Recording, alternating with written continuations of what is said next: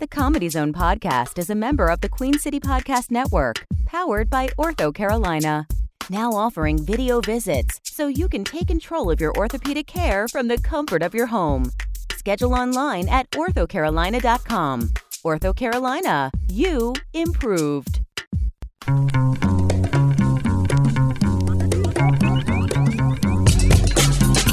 From Charlotte, North Carolina, this is the Comedy Zone Podcast. Find us on Twitter at the CZ Podcast. Email us at comedyzonepodcast@gmail.com. Now, your host, Jason Allen King.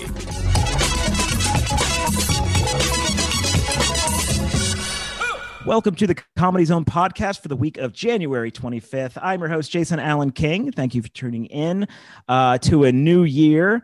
We have a great show for you this week. We have the exceedingly talented Taylor Robinson producing the show.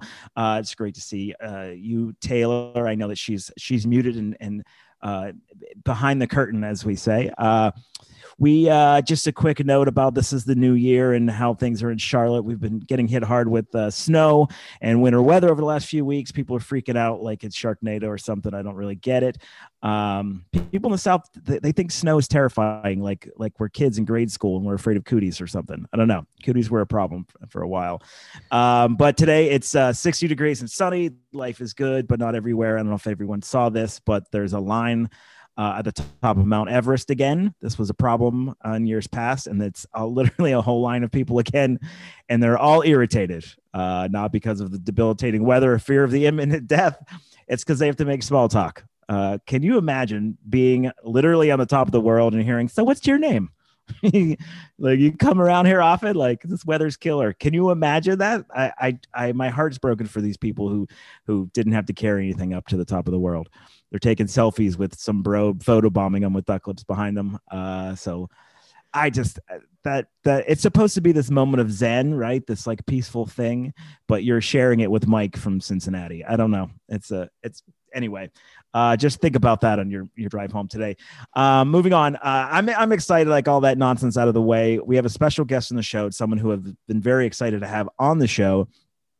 But she's super busy, and we wanted to be as patient as possible, and we finally got her on here. She's currently living in Brooklyn and is a regular at the New York Comedy Club and tours across the country. She was most recently featured in the Breakout Artist series for Caroline's on Broadway.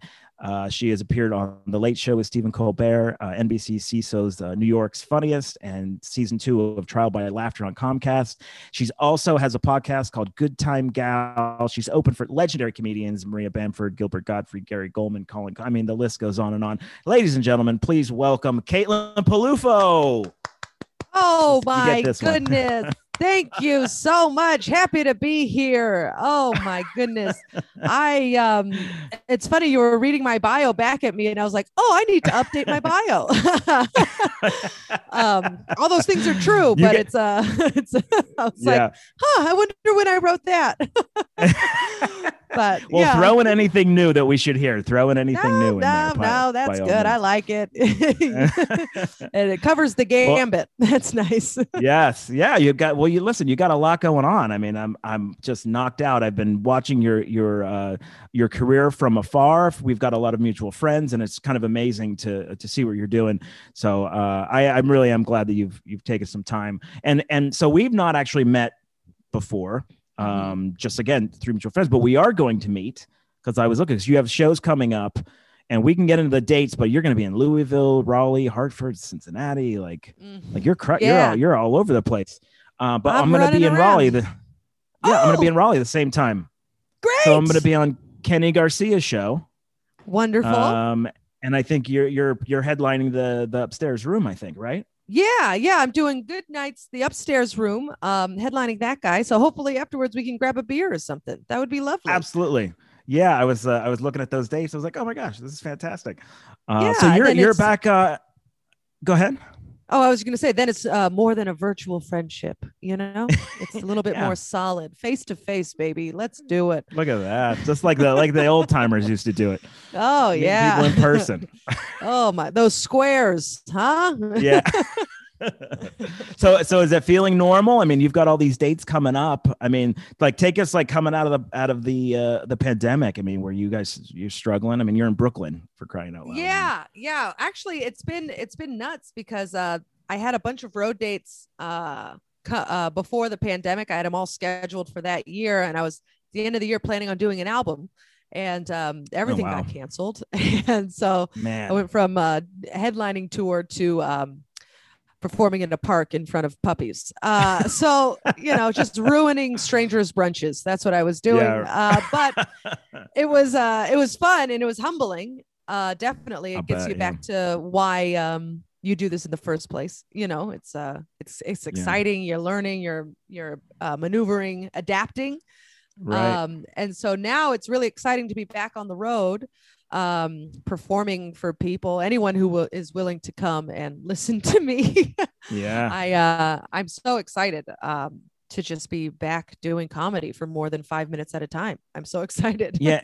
And people are hungry for it, right? I mean, I think the crowds that I've been seeing are people who are they're into it. They want to be out. They want to laugh, So that's good. It's been amazing. The crowds in New York, they started coming back. I started working at the Comedy Cellar in New York City. Oh, and wow. I was lucky enough to get past the day after New York reopened. And so it was good Lord. That's an amazing accomplishment. Busy. Oh, thank you so much. Congratulations. Yeah. My gosh. I appreciate that's like the Mecca. It's been so exciting and nerve-wracking, but mostly exciting. And but they reopened to the world, and then I had to audition the second day. So it was like, oh, thank God I was doing all those terrible park shows. Otherwise I wouldn't have been ready. So that's been a concern for a lot of people, myself included, is coming out of not doing all this time, and then you're you want to get back into it, but I'm sorry, the rust is there a little bit. But clearly not for you. Oh, it was there. It was there. Yeah. The week before I knew I was going to audition, I was literally asking to do every rooftop, every backyard show, just running 5 minutes. Please, God, let me catch up. But it was, and then you realize what you were doing is you were running in the mud, and then you get into a club setting. You're like, oh, I'm on an elliptical. I'm breezing by. This is great. People are actually focused on you. There aren't sirens going off in the background. There isn't like a domestic argument in the floor below you. It's crazy. So it was so fun. I was like, oh my God, they're all listening to me. This is amazing. Right. Yeah. That's fantastic. Well, by the way, there's a great documentary about the Comedy Cellar called Oh, Rick. Okay. It's on Rick YouTube. Crumb. It's fantastic. Rick Crumb. Yes, I saw that. Yes, I did. I saw that. I loved it. He's so great. He still comes to the cellar, and we see him all the time, and he performs. He's so funny. No kidding.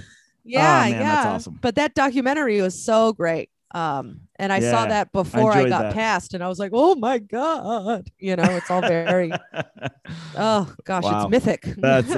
That knocks me out. So I know that, for the people who haven't seen you, haven't had a chance to meet you, I'd like to give some backstory. Now, where are you from originally? And I mean, were you always a performer? Where'd that world come from in stand-up? I was never, growing up, I was more of an athlete. I grew up in the Bay Area, San Francisco, California. And I was big into athletics. I loved sports. I loved competition and being physical. Yeah. I played soccer mostly. That was my main jam.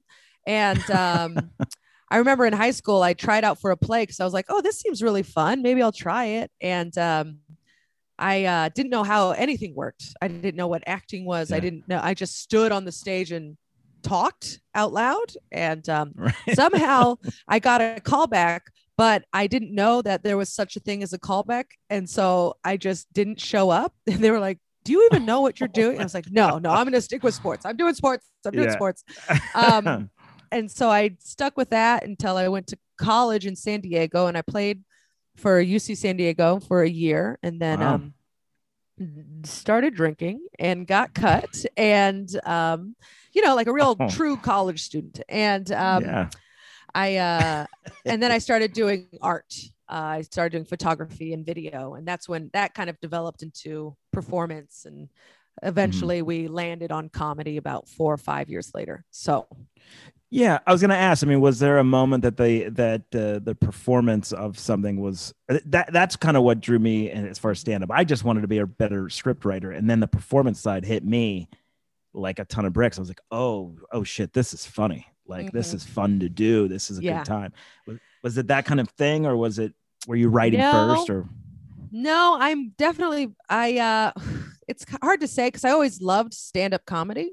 David Tell's Skanks for the Memory, it was probably the first album that I memorized. I loved it so much. Still do. And same with, like, I love Dane Cook and I love Chelsea Handler. I always loved comedy, but I assumed that you had to either be an actor or a writer or for some reason go to Harvard. Like, I thought that's how you became a comic. And I didn't realize that anyone could just go to an open mic. I thought you had to have credentials. And, so that kept me from trying it for a long time, but I would take notes and I would think about things. And, but I never had stage fright. I never really, I was always the class clown, and on the soccer team, I was always the girl who was making people laugh. The world's a stage. The world's a stage. Exactly. Right? Yeah. I was always that loud friend who was obnoxious. We're like, can't believe she said that. It's like, well, I did, and I always will. But I ended up going through a breakup, and I wanted to try comedy, and I didn't have the guts. And then I went through this breakup, and I went to I literally Googled how to start stand-up comedy. No kid. Oh, I love it. I know. And then a free seminar came up, like how to get started in stand-up comedy. And I was like, okay. And so I went to this free seminar, and at the end of the seminar, they pulled a name out of the hat for a free class in stand-up, and my name got pulled. So no kidding. Wow. I took the class, and then I was hooked. I had to perform for the first time. Yeah. The universe said, yes, we'll pick you. Thank you. Yeah. Get on this merry-go-round, kiddo. Here we go. It was either a really funny joke by the universe, or it was a very serendipitous. I don't know. Yeah. It's like, pick my name out of the hat. You will never pay off your student loans. And I was like, all right, here we go. Okay, God said so. This is it. Isn't that funny though, that how, and I think there's literally millions of people who have the same feeling, because this is how I was, because I work in film also. It was, well, no one knows how to do that. You have to live in Los Angeles and be a part of this very, very small group, and nobody gets to do it. It's not a real thing. And then I actually came to Charlotte, and that's where it's like you just needed someone to go, oh, no, you could do that. Just the smallest thing that says, oh yeah, people do this. Here it is. And then you can dive right in, Yeah. I had a roommate, before, like 2 years before I lived with her, and she was taking a stand-up class, and I went to her showcase. You do the 6-week stand-up course, and at the end you go to the showcase, and I was watching, and I was like, I can do that. Like, I can get on stage and be an idiot. I'm already doing that with these people sitting around me. I can do that. Right. And, but it's still in the back of your mind, especially for women, there's that thing that's like, what are you doing? Like, that's crazy. You think you can do that? What? Oh, you don't even know where to start. And then you just see one of your friends do it and be like, I can do that. Here we go. Yeah. See someone else do it, be like, I know them. I've drank with them. I can do better than that. Exactly. Did you get much support? Was family and friends, were they sort of like rah, or were they kind of like, don't do that? I didn't tell anyone I was doing it for about 6 months. And so it was very much a little bit of shame. I can't if it goes poorly, at least no one will know.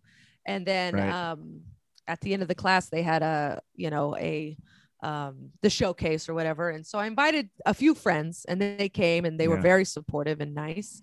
And, and then I told my parents, maybe I was a year in, I told them, because they were coming to visit me, and I had a show, and I was like, okay. And then I told my mom, and I remember her being like, finally, good God. No kidding. She was so awesome. Relieved. Yeah. She was like, you're finally using all of your talents. You're like, this fits more than the art thing fit. You're trying to be so serious. You're not serious. You're a silly goose. And that's so beautiful. That's leave it to mom to know who you are. Yeah, exactly. And kind of support that. That's really awesome. Yeah. And my dad always wanted to do comedy. So, No, really? Mm-hmm. Yeah. Your dad wanted to do it. Wow.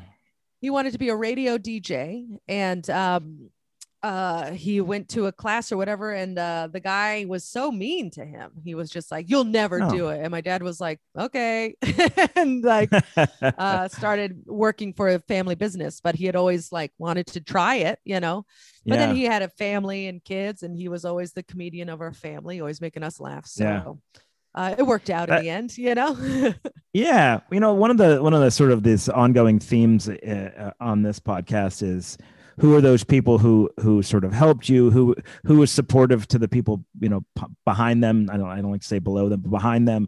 And it's like, I just, I think that's who I am as a person. I want to be support. I never want to be a dream killer. And the idea of that guy kind of giving your dad the business like that is, that's so frustrating. I hate that, because who knows, but now I get to see you do it. So yeah. And especially because it was, like a local guy who wasn't even on like it was like just a small town guy. And it was just like, fuck you. Can I curse? Sorry. Yeah, yes, but, absolutely. Yeah. But it's just like, fuck you. Who are you to tell anybody that they can't do something, Yeah. And there was no internet back then. So it's not like he could Google how to get started in broadcasting, like he just had to take the word of this asshole. And totally. If he ever gives me a name, I'll kill him. Him. I'll just show up and I'll murder him. Well, we're pushing for that. He won't give me names. We hope you get the name someday. So we'll back you up on that.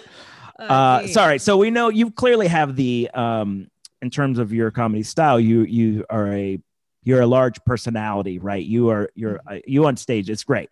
Now, are you a sit down and write? I mean, do you tie those things together, or do you let the physicality and you have a powerful voice? Like, do you let that drive your comedy? It changes, a lot of times I'll, in the beginning, I didn't know what I was doing. So I would just riff a lot. And then sometimes I would go up with like an exact script and be like, this is the joke. And I was like, it's not working. That's crazy. Oh, surprise. Yeah. But now I find like if I free write for a while, I'll come up with some concepts.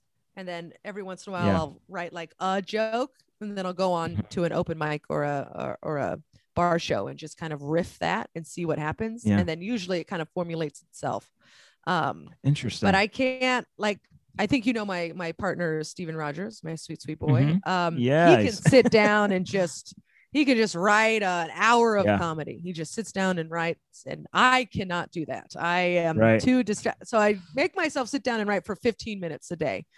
And then whatever happens. Yeah. But that's great. So you write. It sounds like, I mean, your process is, a lot of it takes place on stage, which is cool, I think. Yeah. It's cool, but it's also that could be troublesome. Because if you for a while I wasn't writing any new jokes because I was trying to do well at the Cellar, and so you can't do new jokes at the Cellar. So I had, for like 6 months I just wasn't writing anything, and so now I'm at a place where I'm doing more bar shows, and I can accept do an open mic if I have time and work out the new stuff there, which is nice. Yeah. Well, you're right. I mean, that's what they say, right? Zero in on that 5 to 7 and just make it bulletproof. So I can totally understand that. As far as topics, I mean, is there anything that, this is the big thing for some reason? I don't know. Maybe it's always been this way, is everyone is just monitoring what comics say, what they do, whenever and wherever.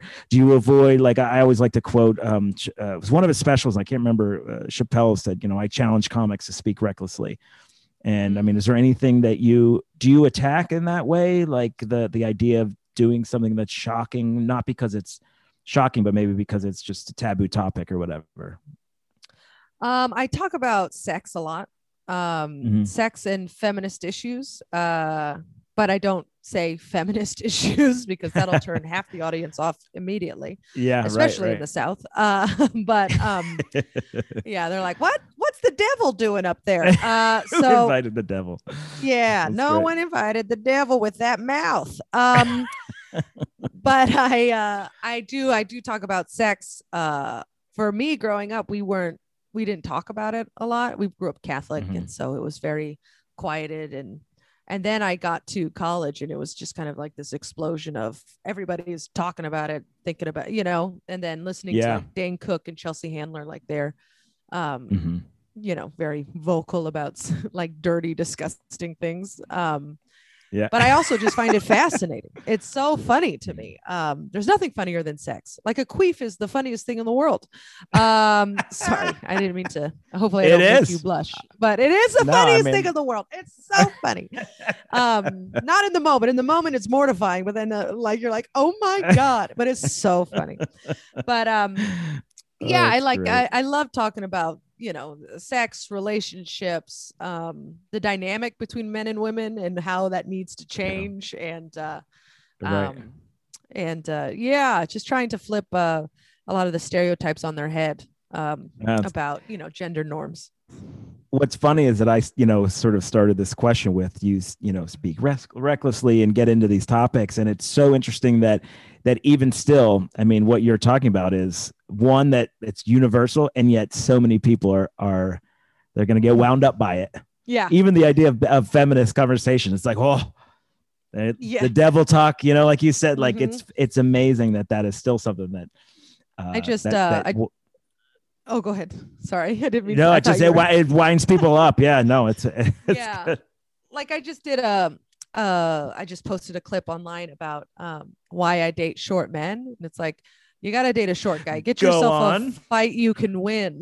Like, yeah, it's like we've all seen a Lifetime movie. The call's coming from inside the house. Like it's so it's kind of like that. It's like a dark subject matter, but it's like, well, maybe we should start fucking for our own safety. Like yes. Oh, I love that. As a man who's 5 feet tall, that's one of my new favorite jokes, actually. Yeah. Yes. Oh yeah. Any promotion of any promotion of dating short men is I'm fully supportive of that. So big fan of the small guy. Oh, that's good stuff. Well, listen, I want to learn more about where you're going and long-term goals and when you got to New York, but we're going to take a quick break. And for everybody who wants to learn more about Caitlin Peluffo, go to CaitlinPeluffo.com. You can find her touring dates, comedy clips, pictures, her podcast, which we're also going to talk about. Good time gal. Also this weekend at the Comedy Zone, TJ Miller is going to be headlining all weekend, Thursday through Saturday. Go to cltcomedyzone.com for a full schedule. We'll take a quick break and we'll be right back.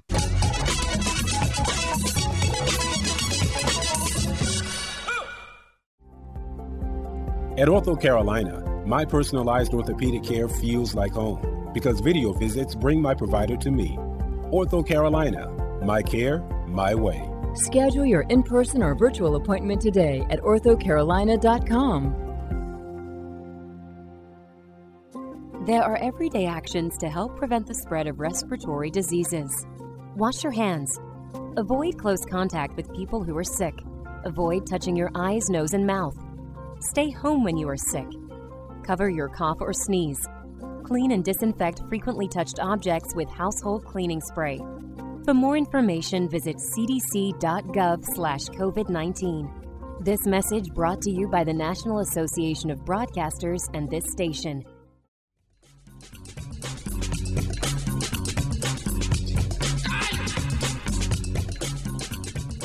Welcome back, everybody, to the Comedy Zone podcast. We're having a great conversation with Caitlin Peluffo, and she was being funny, and then I interrupted her for a break. We were talking about how short guys are amazing, and you should date them because you could probably take me. That's probably why. Yeah. You gotta date someone you can feel safe with. And studies have shown tall guys not the ones. So no. Date a tiny guy. It's crazy to me that you say that you're 5 foot because you look very substantial in the video. Like you look like you're like strong. I'm jacked, Caitlin. I'm jacked. I was just saying you do. You look bigger than you say you are. I don't believe you. That's what I'm trying to say. Yeah. Big face. I just got a big head. That's all. Oh, you got strong, manly shoulders. It looks great. You're awesome. Thank you very much. So I want to know, you just got passed at the cellar, which still has me knocked out. So where are you going? Where do you want to go with all this? And I'm totally going to reverse this conversation because I want to know when you got to New York and decided to make that move. You moved across country. So, tell me the direction. Yeah. Where are you going? Well, what I love stand up more than anything. It's still magical to me. So I basically just want to do that as much as possible and get as good as I possibly can. In the short term, I'd love to record an album and do maybe another late night soon. Long term, I would love to have my own show. I would love to be touring consistently. Basically, I just don't want to have to go back to my day job, and I'll feel like I have made it. Yeah, if I can pay for health insurance with comedy money, great. Like I'm set. I'm happy. I'm through the moon. I feel good. But knock on wood, I don't have a day job, but I also don't have health insurance. So we're really playing with fire here. But I moved to New York in right after undergrad to go to graduate school in art. I was going for photography and video and performance. And wow. Boy, oh boy, I spent a lot of money to not use that degree. And sometimes that debt will keep you up at night, but it's fine. I'll never pay it off. It's mine forever. It'll come with me to the grave. Why? Yeah, that's right. I mean, the world's going to end in 30 years anyway. Why pay loans? I'm just participating in the 30 years society. Yeah. Lord. Yeah, we'll generous. Be lucky if we make it 10. But it's gonna be great. Don't worry, kids. Okay. But and so I moved to New York to pursue art, and I had a studio in Bushwick, and I had a bunch of art school friends, and we did salons and all that, galleries and stuff, and boy, oh boy, I was trying to be someone I wasn't, but I had fun. I had a good time, and that's what it's all about, really. Yeah, I made some lifelong friends, and I developed a pretty strong drinking habit, but it was great. It was fun. You didn't even know you were a comic before you were a comic. Everything you're telling me is exactly it, right? Exactly. Drink too much, have a good time. Yeah, have a good time, ham it up, be a silly Billy, and then just make horrible life decisions. And I have no one to blame but myself. So here we are. Even my parents were like, "You sure you want to do this?" And I'm like, "Oh yeah." Yeah, let's make some bad decisions. Let's go. Mm-hmm. We only get one shot at this. Now, when you say you wanted to your own show, I mean, are you thinking of like sitcom kind of stuff, or you want to expand on that at all? Yeah, something like that. Sitcom, sketch show, something like that, along those lines. But mostly it's all to fuel stand-up comedy. Yeah. I have very little desire to be famous. I just want people to come to my shows. And so it seems like having a little bit of fame will help with that. So that's the only reason. But in terms of being famous, that sounds like a nightmare to me. That sounds awful. So I just had this conversation yesterday, and as comics, this conversation, it always comes up. What do you want to do? And I do think universally, everyone just wants to be able to not just survive, but live as a result of telling jokes or being a comedian, whatever that means to whoever the comic is. It's just to survive and live a life, not having to go sit in a cubicle, but to go make people laugh and live this comic lifestyle. That seems to be it. Everything on top of that is, like you say, you want to do a show, which would be amazing, would afford you the little fame maybe that gets people into the room, like you said. I mean, that's kind of it, right? Yeah. I mean, I feel like someone who I recently opened for and who is very kind and kind of has it figured out is Fortune Feemster. She's wonderful. She's so kind and generous, but she's, she bops around. She does, guest spots on TV shows. She has her own podcast. Yeah. She's funny. She's so funny. Oh, she's so funny. And she has people coming out to her shows, and it's like, oh, that's wonderful. That sounds fantastic. And she has like a dog. She's killing it. She's happily married. It's like, wow, you're living the life. Yes. We love Fortune down here. She's from this area. So we are anytime I see her doing anything, it's like, yes, go. Do it. I want her to win everything, because I think she's, like you said, she's such a lovely person. Like, good for her. Yeah, all the success she has, it is well earned and deserved. It's like, in that case, you can meet your heroes because she's so nice, right? Yeah. Yeah. They say don't meet your heroes, meet Fortune. She's great. You'll love her. Yeah.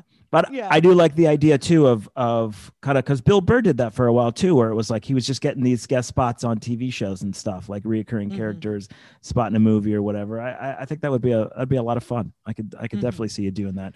And then I know that the the podcast game's still early, but you have your podcast now. Tell us a little bit about it, because I have to say this one I'm not as familiar with. Good Time Gal. Run us through the paces there. I love doing it. Good Time Gal. It's a podcast about funny drunk stories. Whenever you were a big drunk idiot and you felt shame about it, not here. All right, you let it out. So I interview other comics about their drunk stories and their relationship with drinking. And it's very light. It's not and then I hit rock bottom. Like, no, it's and sometimes we have a lot of sober people on. Like I just had Joe List on, who no longer, and he's very vocal about no longer drinking and not being a good fit for him. And it's so funny. He still's like, thank you for the reminder of why I don't drink. And I think these stories are hilarious. And it's just it's a very silly, fun time, because I have a lot of those stories that I used to feel a lot of shame about. And then it's like, oh no, everybody who's had too much to drink has these stories, and they're so funny. They're so funny. Oh yeah, absolutely. Who's the comedian that says no story ever started with, so I had a salad, right? Yeah. No one ever starts a story like that. That's funny. It's funny. Yeah. Like no good story ever starts that way. It's usually a drinking story. That's great. Exactly. Oh, I can't wait. How do people hear that? Where do they go? Is it all over the place or through your website? It's Spotify, iTunes, pretty much anywhere. Stitcher. It's everywhere you can find it. Awesome. But yeah, I love doing it. It's so fun. Yeah, isn't it? It's another arm to doing stand up, right? It's another way for people to know who you are, being funny, get your personality. That to me, I think, is kind of where the podcast game is, right? It's just expanding what your brand is and what who you are on stage. I think it's pretty cool. Are you as a comic? I like to do this sometimes, is find out what pet peeves people have about stand-up comedy. And I want to know, like, what pet peeve might you have, whether it's the business side or as a comic, that kind of irks you, whether maybe it's like someone does something on stage or whatever. Can you think of anything? I'm putting you on the spot. So do it like the way what comics do on stage. One that we get a lot of time is people will say like, oh, I hate when people run the light, I see. That kind of thing. I hate when I'm on a, what's it called? Like a feature set show. Showcase show. So everybody's doing 15 minutes. Whenever I do those shows, I hate when there's clearly a problem audience member. The audience member is shouting out. The audience member has been engaged multiple times by multiple comics. I hate when comics will then go on stage and then immediately engage that person. Yeah. And it's like, stop giving them power. Stop it. They think they're part of the show. Shut them down. Yeah. Right. So that is infuriating. Yes. And but other than that, like, material never bothers me. Say what you're going to say. Sure. I firmly believe in free speech. And then running the light can be a little tricky. If someone blows it by like a minute, I could care less. But if you're blowing it by 30 minutes, I'm just like, oh man. Yeah. It wasn't long ago. Someone did that as a host. They did 25 minutes. This is a real thing. As the host of the show, they did 25 minutes here in Charlotte. Everyone was flabbergasted by it. When this person came on stage, they were like, yeah, that's the last time that shit happens. I couldn't believe it. Yeah. Like on a proper show too. So here's wild. one that you might appreciate is when you're on a show and maybe there's not a lot of people there, club show, whatever, for whatever reason, small crowd. And then the comics then go blast the people who are in the room. Like, oh, fuck, no one's at this bullshit show. Like, thanks a lot. It's like, wait, they're all the people that came. Like, why are you mad at them? You should be telling them they're the smart ones. Yeah, they're the ones that want to be there. I mean, I once did a show. I did 45 minutes for 2 people. And they drove an hour and a half to be there. And so it's like, we're doing this show. We're doing it. They're like, we saw you on Colbert and we came to see the show. And I was like, great, sit your ass down. We're doing this. It's everybody's doing a little bit shorter, so it's not so awkward, but I ended up doing 45 minutes for 2 people. And it was so much fun. Every show is what you make it. So that's right. Do you know? I don't know if you know a comic named Brent Weinbach. He's out in California, and he came through. He and this other guy. I'm sorry to the other guy, I can't remember his name. And it was the same deal. They were selling out all over the place, and for some reason in Charlotte, they just didn't have a big, whatever big fan base here. So they had this show, and 2 guys showed up, and they were like, "Oh man, we're so excited to see you!" And it's like 5 minutes before showtime. There's nobody else there, and they did the same thing. They were like, "Yeah, all right, let's go." And I was hosting. They were like, "All right, go do your 10 minutes." I was like, okay, this is it was the most professional, sweetest thing I've ever seen. I'm glad to hear you did something similar. That's really cool. Oh yeah. Good for you. Never cancel. Never cancel. Yes.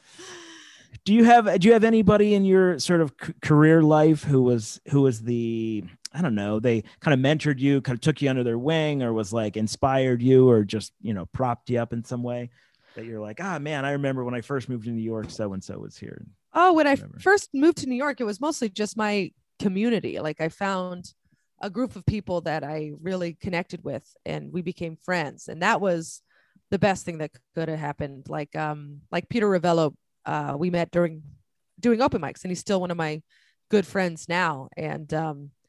And we don't see each other a lot, but whenever we do, we're just like, oh yes, like it's exciting, it's one of those things where it's like, and then just a lot of like female comics were very supportive in the scene, which is always like, oh gosh, thank God, like Emma Willman. She blew up right when I first started. And so I was always like, woo, Emma, but she was always so nice and so supportive. And to this day, we still talk shop, and I'm still like in the back of my little like nerd brain. I was like, you've been on Netflix. Like, it's just like it back here. And just like, you're so cool, and she's just like, awesome. And same with like Maria Bamford. She, allowed me to come with her on a weekend, and she awesome. she's so kind, and she talks money, which never like a lot of women don't do. They won't talk about money. She's like, no, I made this much and this much and this much, and and she's very clear. And it's like the first step in not getting ripped off by clubs. It's like you have to be clear talking about money, and she made it so easy. So wow, like that inside baseball is so valuable, right? Yes, 100%. Because it's otherwise it's so easy to get taken advantage of. And she's so I would say a lot of the women coming up in the scene have been super supportive, and I'm so glad I found that community early on. And it's important for women to help support other women, just because that's something that I mean, listen, I'm a white guy, a comedian on a podcast. Like, this is the last thing anyone wants to do is hear more from me. But, as someone who wants to be on the right side of things that are happening, I mean, that's, you're dealing with things all the time that I'm sure don't even know about. This is a perfect example of that. You know what I mean? Just not, I don't know what you guys deal with, ladies deal with. So. I mean, I don't know if there's a question in there, but I don't know if there's a question in there other than saying that, want to be supportive. I mean, is there anything, I don't know, maybe there's something that we should be doing that we're not doing that you could think of? I don't know. The biggest thing is to recommend more women. Because a lot of times clubs and bookers, they'll ask, oh, do you know of anyone up and coming that might be great? Just insert a woman that you think is funny. And just be like, this person would be great at that. Of course, recommend your friends, because that's how it, you build your own community, but just make sure that there's one woman that you think is funny. Also listen to her at an open mic. That would be great. And because a lot of times I would go to these open mics, I'd be the only woman in the room, and then half the guys would leave the room while I was on stage. And so it's just like, well, that's not helping anybody. So there's like little things like that could just be really supportive, and then just including women in your shows. But that's happening more and more, which is great, because half the audience is women. So right. they want to hear makes, their perspective. So sure, it makes perfect sense. Yeah, I mean, I have sort of talked to women in the Charlotte scene and say, I think there's a bit of a vacuum right now. Like, go work hard. There's so many opportunities for you. So that's good. That's something for all of us to keep in mind. And I do like to ask, who are some other comics that we should be looking out for, that maybe whose names we haven't heard yet, and maybe we'll have them on the show here. I'm all for that. Can you think of anyone that you would recommend that who we should see? I mean, I wrote down Emma Willman, of course. Emma's the best. She is so great. I love Emma. I also love Jordan Jensen. She and we actually got started. We got passed on at the Cellar on the same night. Wow, which that's was awesome. Really exciting. Yeah. So we become really close buddies. I have a good friend named Ethan Simmons Patterson. He is not on Instagram, which is wild. But he's so a unicorn. He's amazing. He's like, nah, it's just too much. I'd rather not. It's like, okay. Wow. But he is honestly the most naturally funny human being on the planet. Yeah. And then of course my boyfriend Steve Rogers. I'm not being biased. I think he's great. And he's brilliant. Yes, absolutely. Yeah. We've had him on, and I'm one of his biggest fans for sure. Mm-hmm. Yeah, he's great. Oh gosh, there's so many. My good friend Jill Wiener, she's so funny. I take her out on the road with me a lot. Nice. But she's super funny and super nice. But yeah, there's tons of New York is just like infiltrated with comics. Teaming with that's wonderful. And so that's a one thing that maybe for some people don't know, that a lot of times headliners are able to bring their openers with them. And that's cool. Are you seeing that a lot? Are you really giving that opportunity a lot, or is it just depend on the club? It depends on the club. If I ask right away, then usually they'll let me bring someone. If it's a smaller club, especially. But it also is dependent. If it's my second time, I'll ask. If it's my first time there, I might be a little bit more lenient, or lenient as in like, I'll do whatever you need, Right. So yeah, it fully depends on the club. But I'd like to bring, because sometimes the road can be a real bummer. Yeah. But I bring Jill with me. We went to Houston, Texas together, and we were doing cycling classes every day. And then we would get a cocktail after the show. It was like, oh, this is fun. We're having a girls' trip. Awesome. This is great. Yeah. So it was, it's really fun. Mm-hmm. That's cool. Well, I'm looking at your website here. I was we want to talk about some dates coming up, because I want people to come and check you out. So is it all right? Should I just start telling people what those are? Or did you want any those that you wanted to talk about specifically? So I guess it looks like in you'll be in Louisville this coming week, January 28 and 29. Yeah. Headlining at Planet of the Tapes. It looks like February 11 and 12, you will be in Raleigh at Good Nights, headlining upstairs, the upstairs room, as I think they call it. March 25 and 26, you're in Hartford, Connecticut at City Stream Brewery. And let's see, March 31st and April 1st and 2nd, you will be at Bananas Comedy Club in Cincinnati, Ohio. And the 3rd, excuse me. So the 31st to the 3rd. All right, that's a big run. That's exciting. Yeah. We're going places. Literally, we're just literally going places. Who knows if it's an upward trajectory, but I am going to these places. Right. But it's I love being on the road. It's fun. I'm getting my Delta miles. It's great. Yeah. Good for you. I tell you, I wish you all success, and there's just, when there's good people in the business, which you are, I've literally never heard a bad word about you. You're hysterical, goodness, and a pro, and I wish you the best. And Good Time Gal, everyone, look for that podcast. Caitlin Peluffo is on there. If anyone out there wants to learn more about Caitlin, go to Caitlin Peluffo, and I'm gonna spell it because if I want to get it right. CAITLIN. PELUFFO.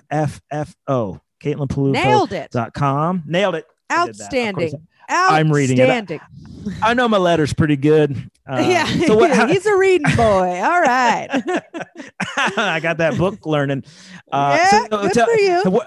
How about on social media? Where can people find you? Where are you most active on there? I'm most active on Instagram, but I also have Twitter and TikTok, and it's the same across the board at Caitlin Peluffo. So you really can't fuck it up. It's just I'm honestly the only Caitlin Peluffo in the world. So is that right? Yes. That's amazing. Is that a real thing? Fun? That's cool. Yeah. I've literally gone through every single social media, Facebook, Google, and I am the only Caitlin Peluffo. Wow. Yeah. Peluffo is a big name in in Latin America. Okay. And Italy, but no Caitlins. Caitlin is Irish. Wow. I don't know. They just don't mix and match. So I'll take it. It's take it. I'm Jason King. I mean, that's the new John Smith. There's literally a trillion of those. But there's only one you. Okay. There's only one me. There's only one you. Thanks, Mom. Anytime, honey. I'm a very supportive aunt. That is you are. That's what it is. My vibe. Excellent. Well, I can't wait to see you in Raleigh, and hopefully we can get a lot of people out there to watch. It'll be great to meet you in person. We will have that drink, and maybe then I'll get all hammered and come on your show. Good time, gal, and talk about it. Beautiful. Let's make stories, honey. Let's make stories.